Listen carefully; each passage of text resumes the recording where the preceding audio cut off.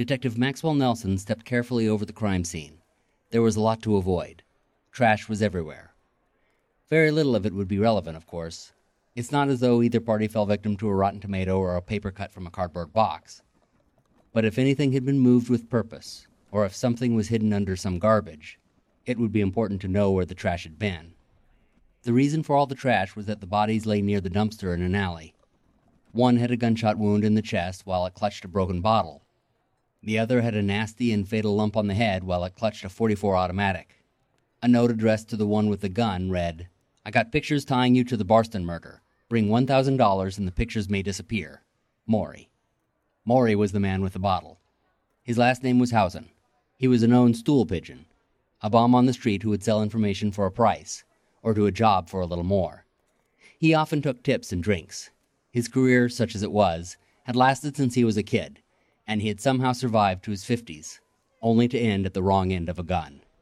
But Maury had gone out with a bang in more ways than one. The man he had killed required no identification.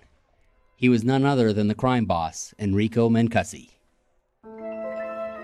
Welcome to RPG Storytime, the channel where we take stories generated out of role-playing games and narrate them in short, digestible segments. Today we continue the gangbusters adventure Death in Spades. The module is by Tracy Ray Hickman, and the story is game mastered and written by Jeff MacArthur.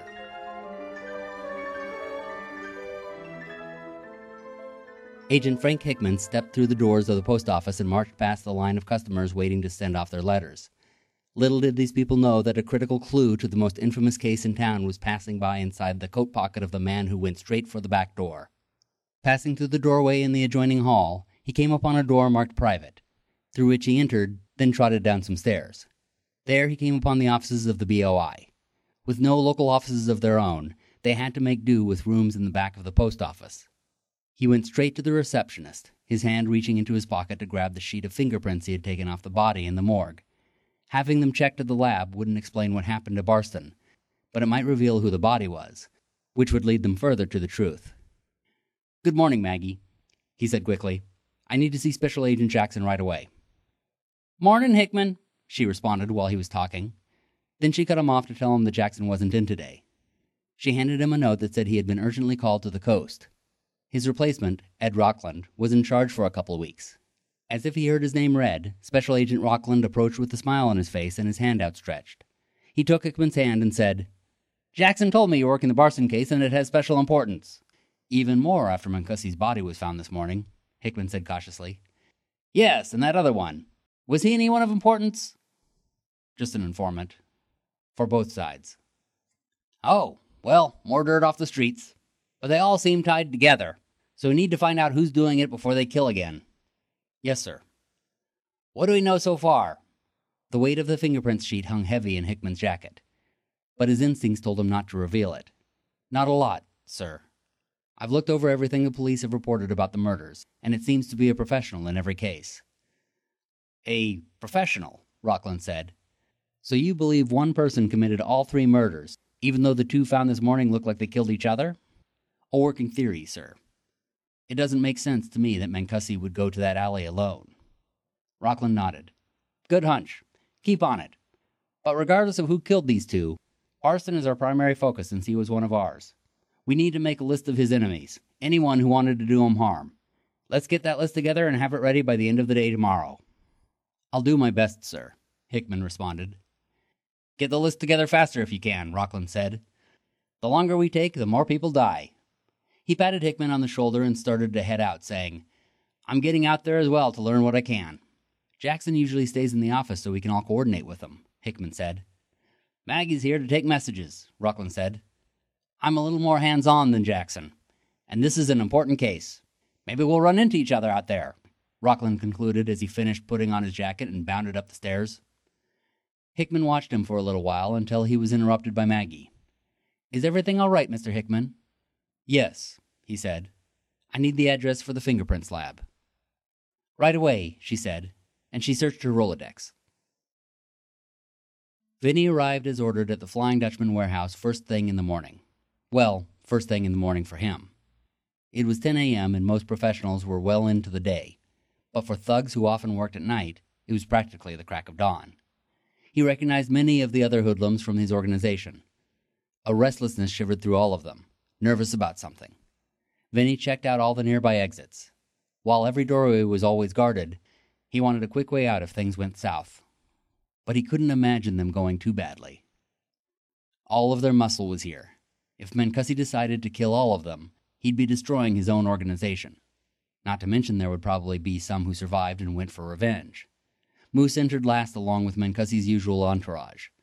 Vinny wondered who was guarding their head. He whispered to the guy next to him, "Who's the boss?" "You haven't heard?" the guy next to him said. Before Vinny could ask another question, Moose spoke. "Everyone listen up. As those of you who read probably know, Boss Menkasi is dead. We don't know who did it, but we're gonna find out. It's pretty obvious that it's someone from the O'Connors or the Tolinos. Some of them didn't want peace, like our boss was trying to give them. So to hell with them. They want a war, they got it. But now they both got a new enemy, a much stronger one. You're gonna get out there and bust some heads and find out who did this. You got it? I don't care what yous have to do, whose head you gonna bust in, and what side you're hurting. The leashes are off, and you're all free to do what you need to do to get answers." As Moose spoke, the men got more and more wild, like dogs who are anxious for the kennel door to open so they can run free. The spirit was contagious, and soon everyone, including Vinny, was shouting to get out and cause some trouble. The problem was he knew that this was the opposite from what Enrico Menkasi wanted. It was certainly the opposite from what Vinny wanted. So much more money could be made with peace than with gang war, and the ones who gave their lives in these conflicts were always the grunts, like the grunts in this room, like himself. Vinny didn't know what to do, but he couldn't stop the mob that was forming.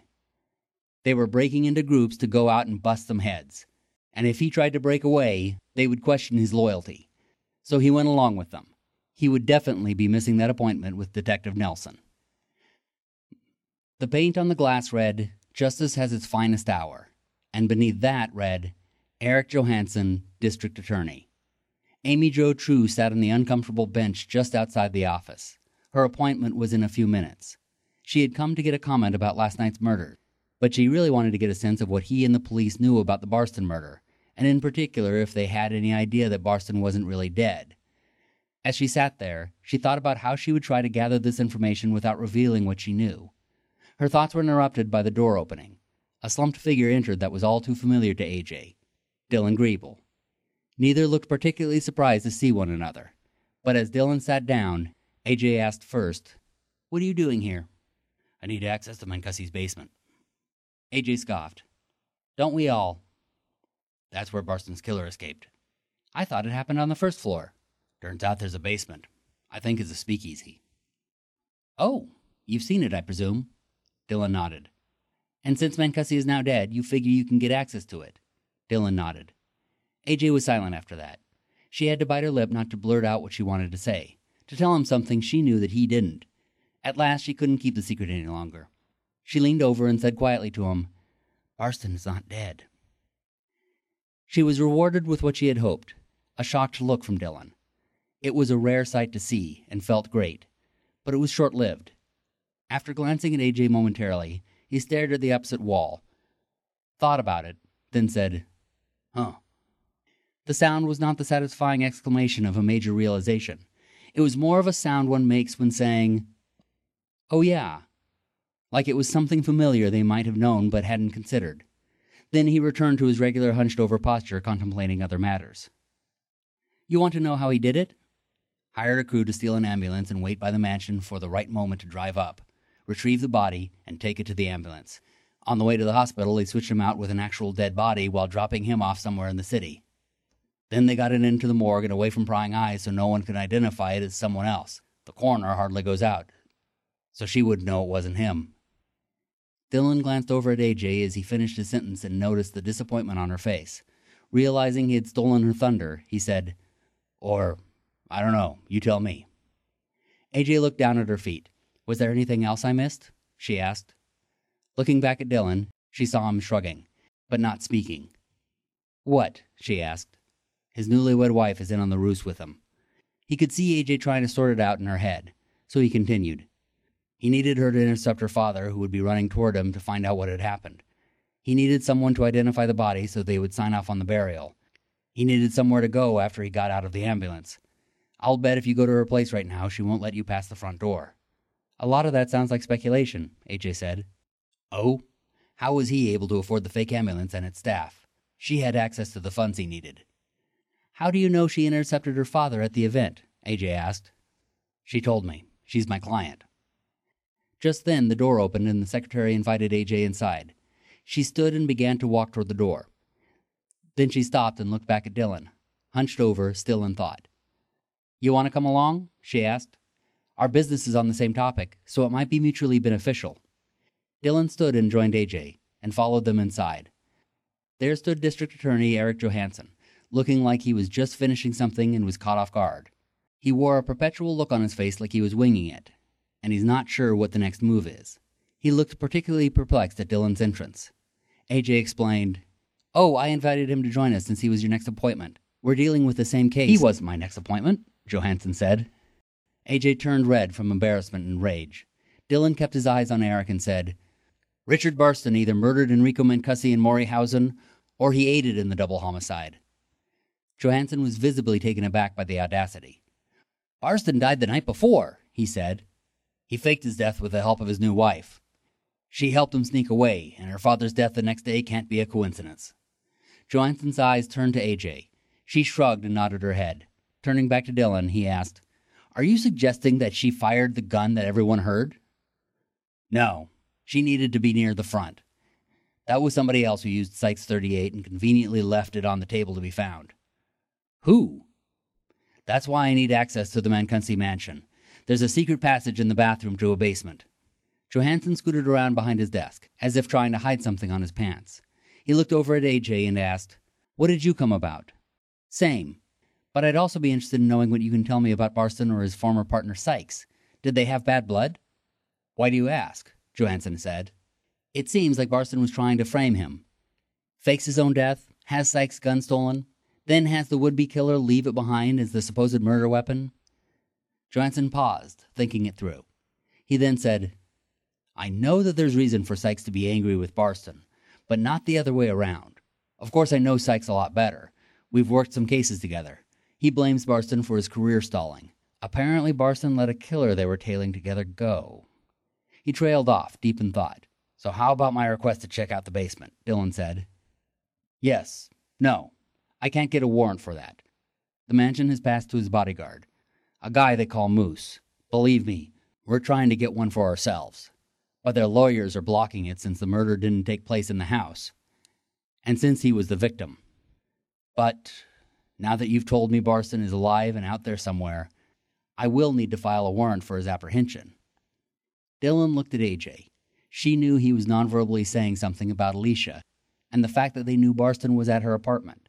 But whether it was a query as to whether or not they should tell the DA, or specifically not to tell him anything, she could not tell. It didn't matter, though. She had something different to say. "I want to know more about Sykes," she said. "Okay," Johansson said. "You said you worked with him a few times." "That's correct." "What kind of cases did you work with him?" "Oh, anything that might mix the state and the federal.